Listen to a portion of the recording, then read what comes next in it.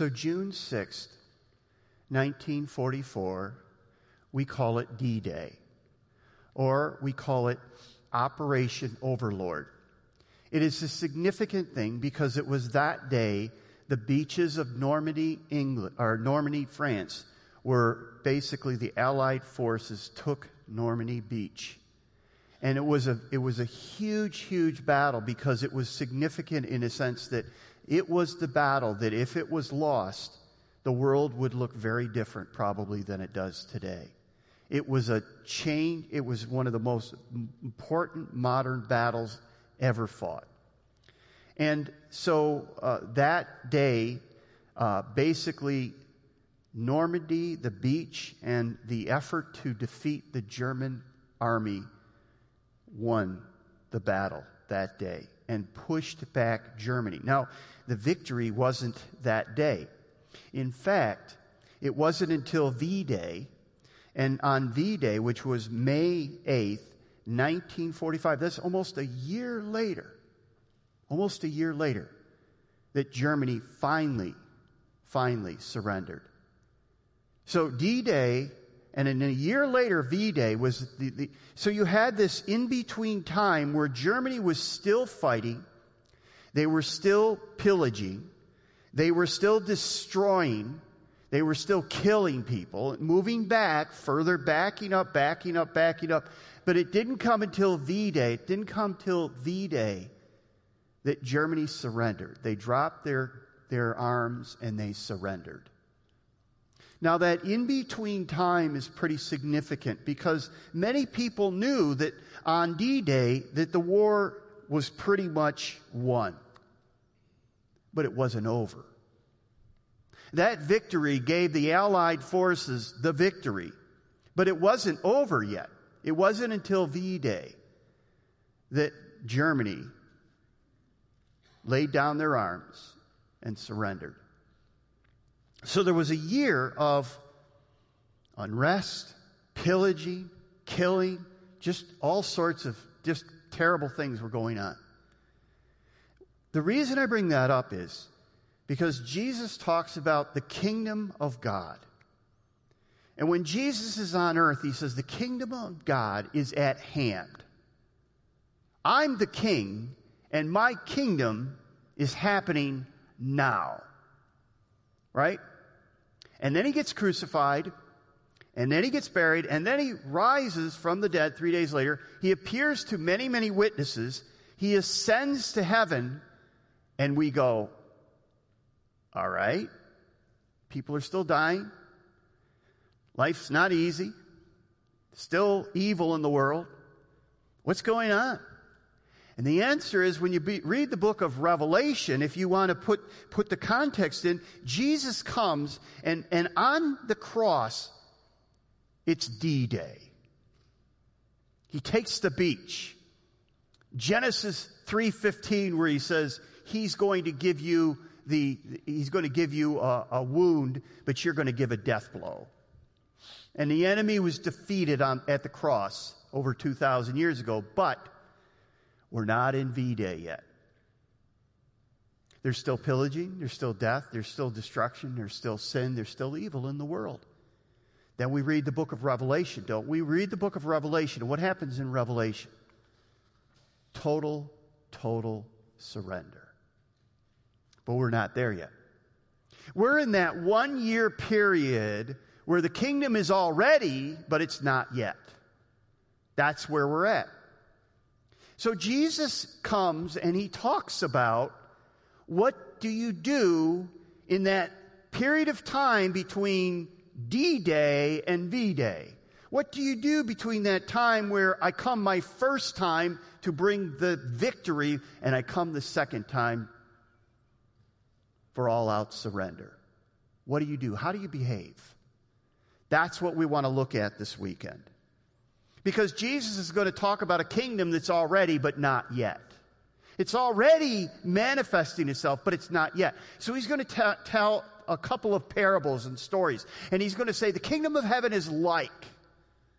And he's going to teach kingdom principles. What we're going to find about these kingdom principles is they're counterintuitive. They go against the grain. They aren't things that we would normally think, oh, I get it. In fact, many of his disciples and followers didn't get it, and he had to explain it to them. So let's look at a couple of those, actually 4 of those kingdom principles. The first one is this, and we're in Mark chapter 4, verse 21, Mark 4:21. The first kingdom principle that really is counterintuitive is this: what is hidden will one day be revealed. What is hidden will one day be revealed. Notice what he says in verse 21. He said to them, "Do you bring a lamp and put it under a bowl or a bed? Instead, don't you put it on its stand? For whatever is hidden is meant to be disclosed, and whatever is concealed is meant to be brought out in the open. If anyone has ears, let them hear." So that's a couple of things that Jesus does. He uses this phrase, if anyone has ears, let him hear. And what he's doing here is he's teaching a kingdom principle, which is counterintuitive. So as we look at the teaching, this is similar to what Matthew said. And let me just read Matthew's verses so you can see that. He says this in the Sermon on the Mount. Jesus does. "You are the light of the world. A town built on a hill cannot be hidden. Neither do people light a lamp and put it under a bowl. Instead, they put it on its stand, and it gives light to everyone in the house. In the same way, let your light shine before others, that they may see your good deeds and glorify your Father in heaven." That's a great life verse. Let people see your good deeds and not glorify you, but your Father in heaven. A great verse. But what Matthew is doing is he's sharing the light as a way that we share the gospel through our lives. Okay? That our lives are not just our words, but our deeds show the light of the gospel, right? But Mark is using it a little different. I think he's saying some of what Matthew's saying, but he's saying something a little different. He is saying that the hidden things are going to be made known. In other words, what he's saying is, if you have things that you're hiding, that you think no one is ever going to find out about, you're kidding yourself. You're kidding yourself. Your bad behavior will not continue to be hidden. So check your behavior. Listen, aren't we seeing that? Don't you just read the newspaper on a daily basis and you see, oh, this person was doing this all this time and now it's become revealed. And you read, oh, this person did this and now we find out about it. Oh, this person, we thought they were good. And so we have people who are leading different lives. They have leading a public life and they're leading a private life. And they think that this hidden private life is never going to be brought forth. And Jesus says the kingdom is one of the things you have to learn about the kingdom is that you cannot hide. One day, all things are going to be revealed. There's a couple of rules you ought to live by. One is this. It's the mom rule. Mom is always watching. Mom is always watching. Live your life like mom is always watching because Mom, God, is always watching. He sees everything. Now, worse than that, He knows your motives. He knows your heart. He knows everything. Mom is always watching. Here's the second one. So these are the filters. When you say, should I or shouldn't I? Well, filter number one, mom's watching. Live your life as though mom is watching you. Secondly, live your life as though if this was on the front page of the paper, how would I feel? If this was on the front page of the paper and everybody in town read it, how would I feel about that if it was revealed? See, this is a call, what Jesus is saying is, this is a call to be transparent. That you shouldn't have a public face and you shouldn't have a private face. That when we become Christians, we become part of Christian community. And Christian community requires us to become transparent with one another. One of the tenets of AA and Celebrate Recovery is that you have to be honest about your hurts and your hang-ups. You can walk in and you can try to hide and you can try to make excuses, but in a sense, you have to choose between privacy, which our world loves privacy. But you have to choose between privacy and health. If you're going to get healthy, you're going to have to be transparent. You're going to have to tell others. You're going to have to let others in. I think that's why the Scripture calls us to confess our sins one to another. It doesn't mean you walk up to a complete stranger and you start sharing all the garbage in your life, but it does mean that when you have relationships and they grow closer and closer and closer, you begin to share what's going on. You become transparent. That God brings people into your lives where you can be transparent with them, where they can know the garbage in your life and they can help you deal with it. That's why we want people to be part of life groups. We're hoping that if you get in a life group, there's one, maybe two people in that life group that you say, I can have this kind of transparent relationship with this person. We can build a relationship of trust where we can share. This is there's no secrets in the kingdom of God. All things will be revealed. We're called to be real, vulnerable, and transparent. In the Gospel of John, chapter 3, it says this. This is the verdict. Light has come into the world, but people love the darkness instead of light because their deeds were evil. Everyone who does evil hates the light and will not come into the light for fear that their deeds will be exposed.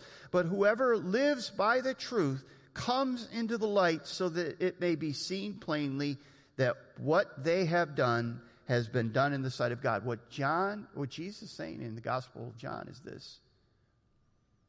If you belong to me, you shouldn't be living in the darkness. You should be coming into the light. You should be becoming more transparent. You have to expose yourself, your sin. You have to confess your sin to one another. You have to acknowledge it. Stop making excuses for it. So my question here is this. Is there something in your life that you're trying to hide that if it were on the front page of the paper tomorrow, it wouldn't look good? And what are you going to do about that? Will you ask God to help you to come clean? Will you come to people that care about you and begin to share and allow them to help you? If you want healing, you can't have healing in privacy. The kingdom of God, becoming into the light, means that you become transparent. You begin to share your hurts, your hang-ups, your sins. So that's counterintuitive because our world says, no, privacy. My privacy is primary. What I find it's interesting is that privacy now has been lost by people, and people are jumping on people. You kept that secret. You're a terrible person.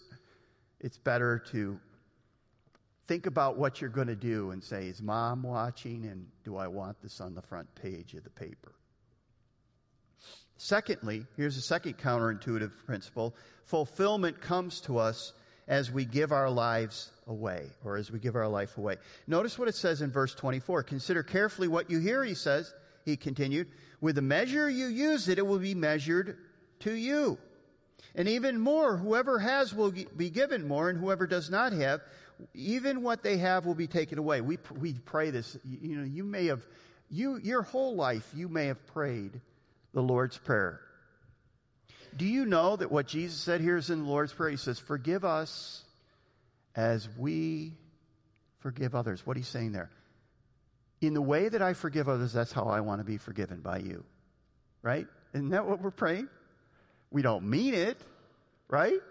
We don't really mean it. We say it almost robotically, but that's essentially what he's saying. He says, with the measure you use, it will be measured with you. In other words, he's saying, as you forgive, I'll forgive you in that level. Ooh, no, don't use me.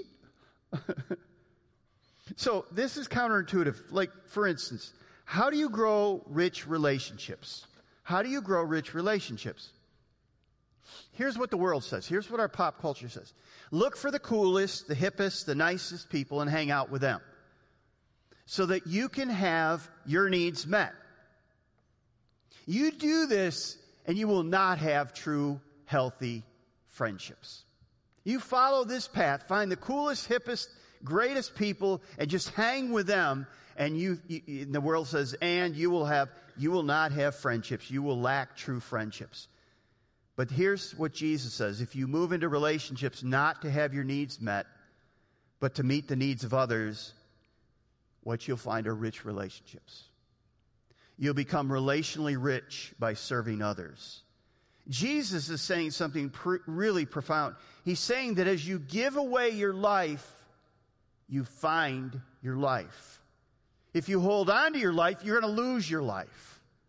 It's very counterintuitive. It's very opposite. And this is the upside down principle of his kingdom, that only as you give your life away do you find life. Only the way to reign is to submit. The way to find yourself is to lose yourself. The way to freedom is to put yourself under the lordship of Jesus Christ. That sounds all very opposite, and that's the way the kingdom works. How about money?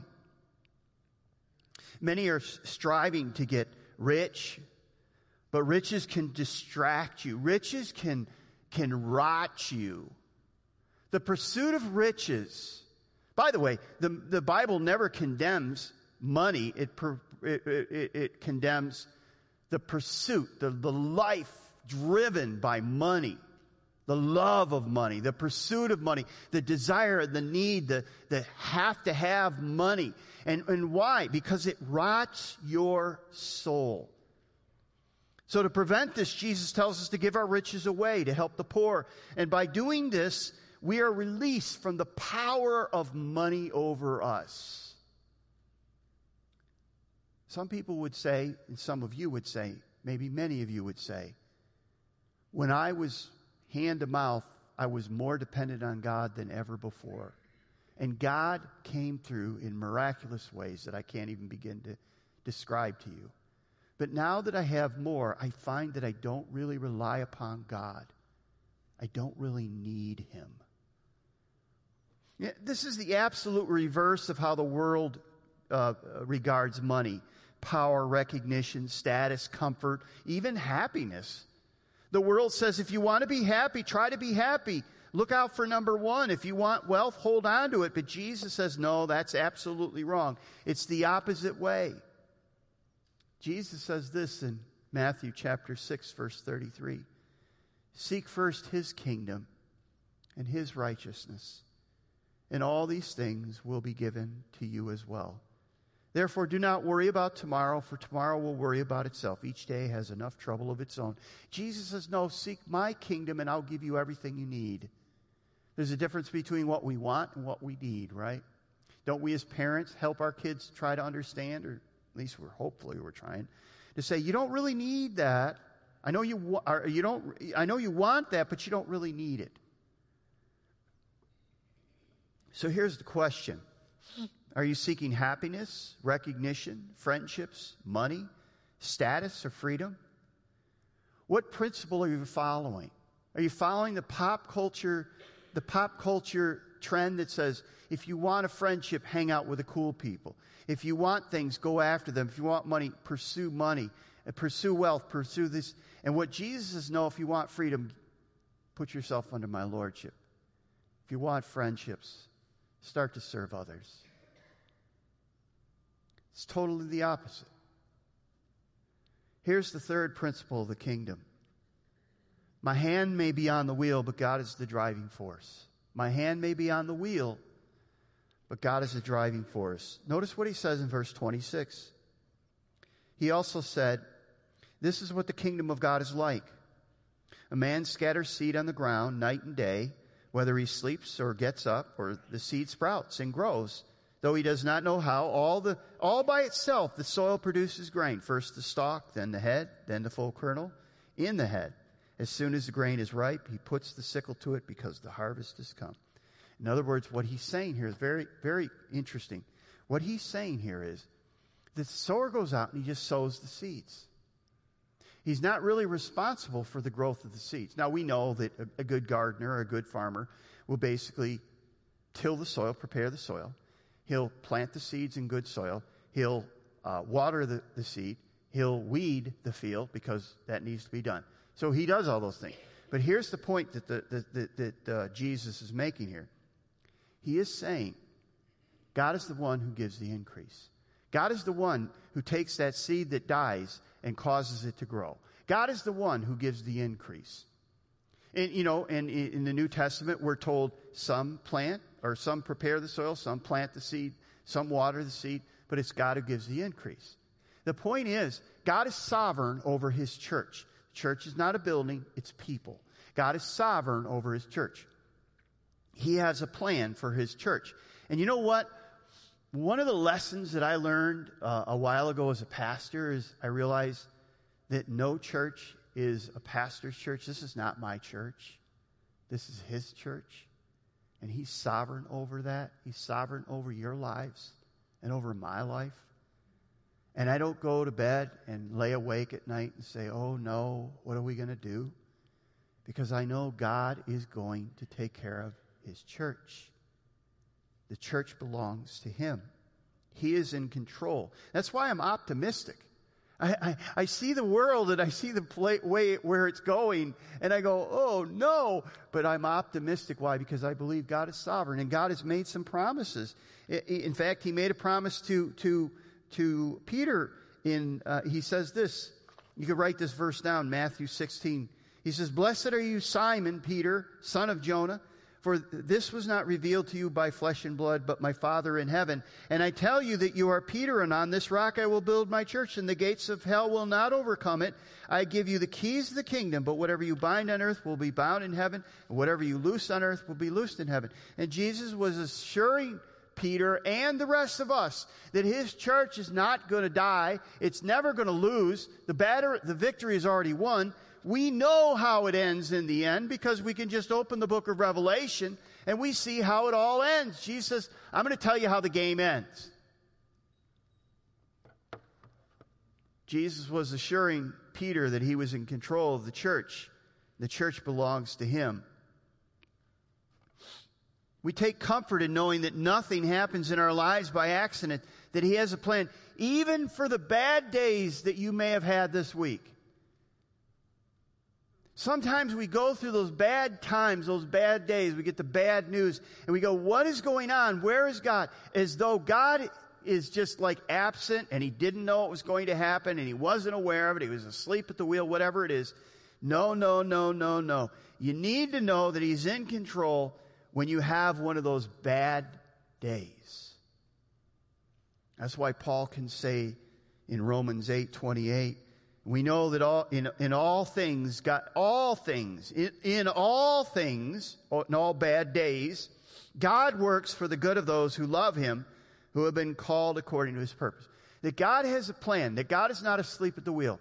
He is moving behind the scenes, even when it doesn't seem like anything's happening. Now, I don't know where you're at this weekend, whether you're listening online at the Rocha campus or where, even here right now. I don't know what's going on in your life, but I want you to, maybe this is the one thing you hear this weekend that'll make sense to you, that God, through his Spirit, will bring to your heart. That whatever is happening in your life isn't an accident. That God hasn't like, oh man, should have paid attention over there. That's kind of coming apart. No. My hands may be on the wheel, but God is driving. God is the driving force. God has a plan, and it will not be thwarted. That's the point that he's making to Peter. The gates of hell will not prevail. There's no power that will stop it. And it's not just for his church. It's for us. We are the church. It's for your life and my life. So what is happening in your life right now that maybe you haven't stepped back and gotten that heavenly, God is sovereign perspective, that it may have been a surprise to you, it may be a shock to you, it may be rocking you, but God isn't rocked by it, and God isn't worried about it, and God has a plan for it, and that's why Jesus says, don't worry about tomorrow. If I've taken care of you up to this point, if I take care of the birds in the field and the fields, won't I take care of you? And the answer is yes. Yes, I will. Here's the fourth principle. God uses crooked sticks to draw straight lines. God uses crooked sticks to draw straight lines. Notice what he says in verse 30. Again he said, what shall that we say the kingdom of God is like? Or what parable shall we use to describe it? It's like a mustard seed, which is the smallest of all seeds on the earth. Yet when planted, it grows and becomes the largest of all garden plants, with such big branches that the birds can perch in its shade. Now, some people who are critical of the Bible say, oh, the mustard seed's not the smallest seed. Yeah, what we tend to do is we don't understand the New Testament times and how people, we do this all the time. I just did it when I began the sermon. Maybe I mentioned this. Around 12,000 Allied troops were lost in D-Day. I didn't tell you how many because I don't know how many. I mean, somebody somewhere has an exact count. I don't. But you're not going to call me on that and say, well, that's incorrect information. Jesus is making a point here, and the point here is a very little thing does a very big thing. That's all that he's doing here. And some people, want to take some sort of unreal standard on this. The mustard seed was a very little seed. It was insignificant. It was overlooked. But when it was planted, when it was energized, it grew and it grew and it grew, and it became tree-like to the point that birds could nest on it. That's the point. Here's what Jesus is saying. The people of the Bible, you read some of these Old Testament saints. I use the word saints in quotes because sometimes you look at them and go, yikes, man. I mean, even David, really, right?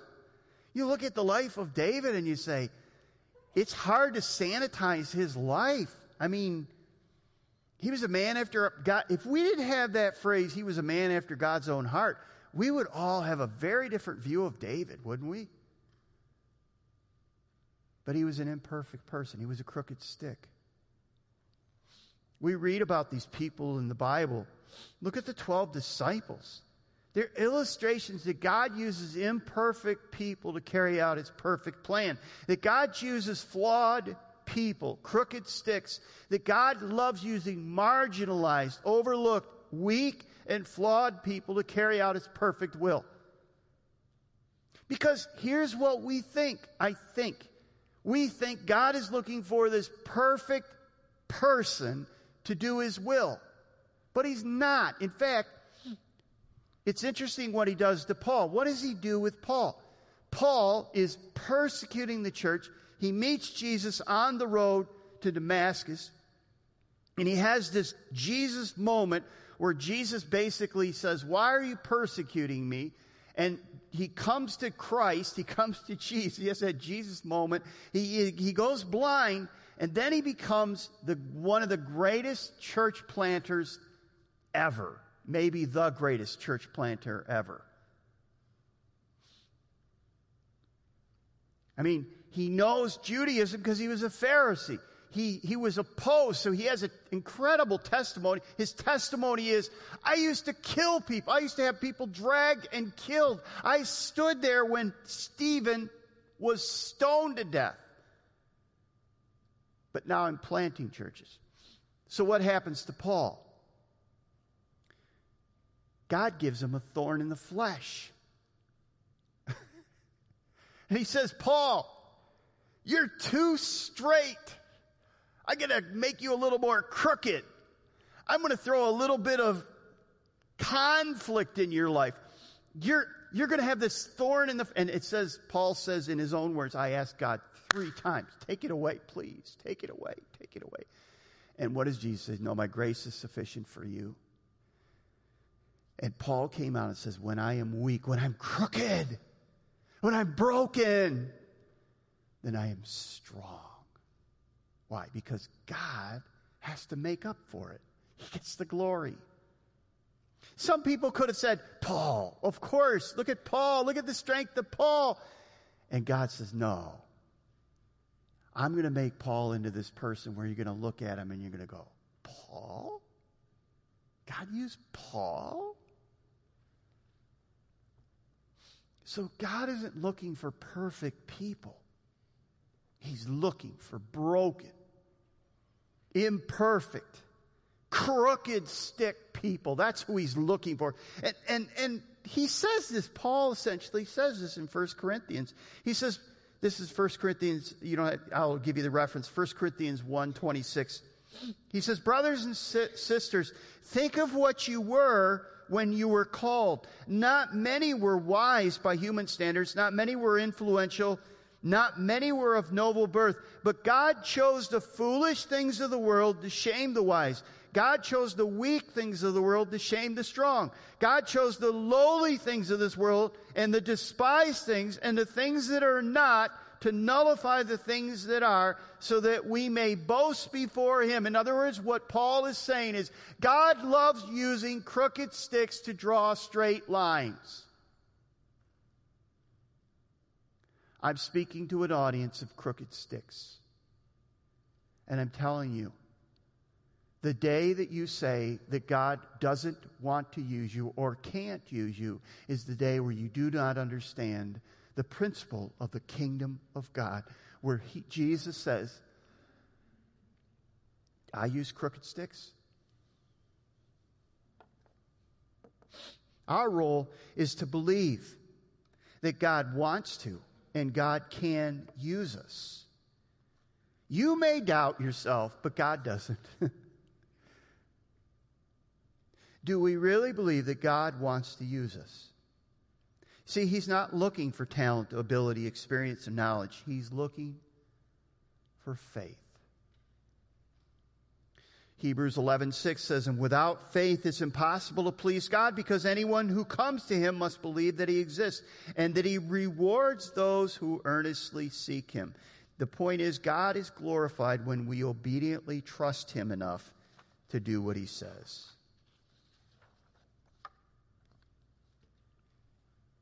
There's 4 principles. They're very counterintuitive. They go against the pop culture of our world. They're not things that we would say, oh, yeah. Now, when we hear them, we go, okay, that makes sense, but it still seems backwards. And essentially what Jesus is saying is, here's what's going to happen. There's going to become a day on the cross where we're going to have D-Day. There's going to be a day where the battle is going to be turned forever, for eternity. But there's going to be an in-between time, and so far it's lasted 2,000 plus years. But the nice thing is that Jesus tells us about the V-Day, Victory Day in the book of Revelation. Every knee shall bow and every tongue shall confess that Jesus Christ is the Lord. That Satan, the enemy, will be cast into the lake of fire forever. That there'll be no more tears, there'll be no more dying. That there'll be a new heaven and a new earth. But in the in-between time, there's still death, destruction, evil, sin, darkness. And what Jesus is saying to us is, hang in there, hang on. I've got a plan. It'll work out. We know the final score. So I don't know what you'll take this weekend.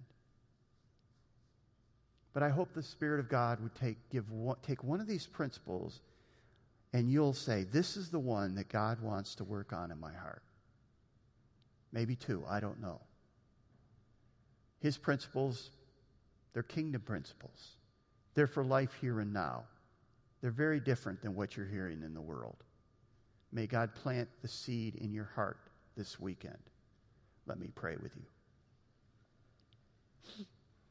Father, thank you for your word. Thank you for your Holy Spirit. I pray that your Holy Spirit would take the word of God and bring it directly into our hearts where it needs to be planted. I pray that if there's hard ground, that it would be broken up. I pray that if there is seeds that need to be watered, that they would be watered. I pray that if there is a crop or a growth that is being twisted by thorns, that it would be released. I pray, Father, that we would be good soil for the Word of God. And I pray that you would speak to our hearts in some way, that it would change us, our thoughts in our behavior for your glory. I pray that, Father, if there's someone here this weekend who has never trusted Jesus, they'd never crossed that line of faith, they would understand that they're a sinner under the condemnation of God, under the wrath of God, and that unless they turn and repent and call upon Jesus, they're doomed. And they may want to pray a prayer like this: Dear Jesus, I realize I'm a sinner, I'm lost, and you came to save me. That I can't save myself, that no church membership or trying to be good will ever suffice, that they are merely filthy rags in your presence. And I ask you to come into my life.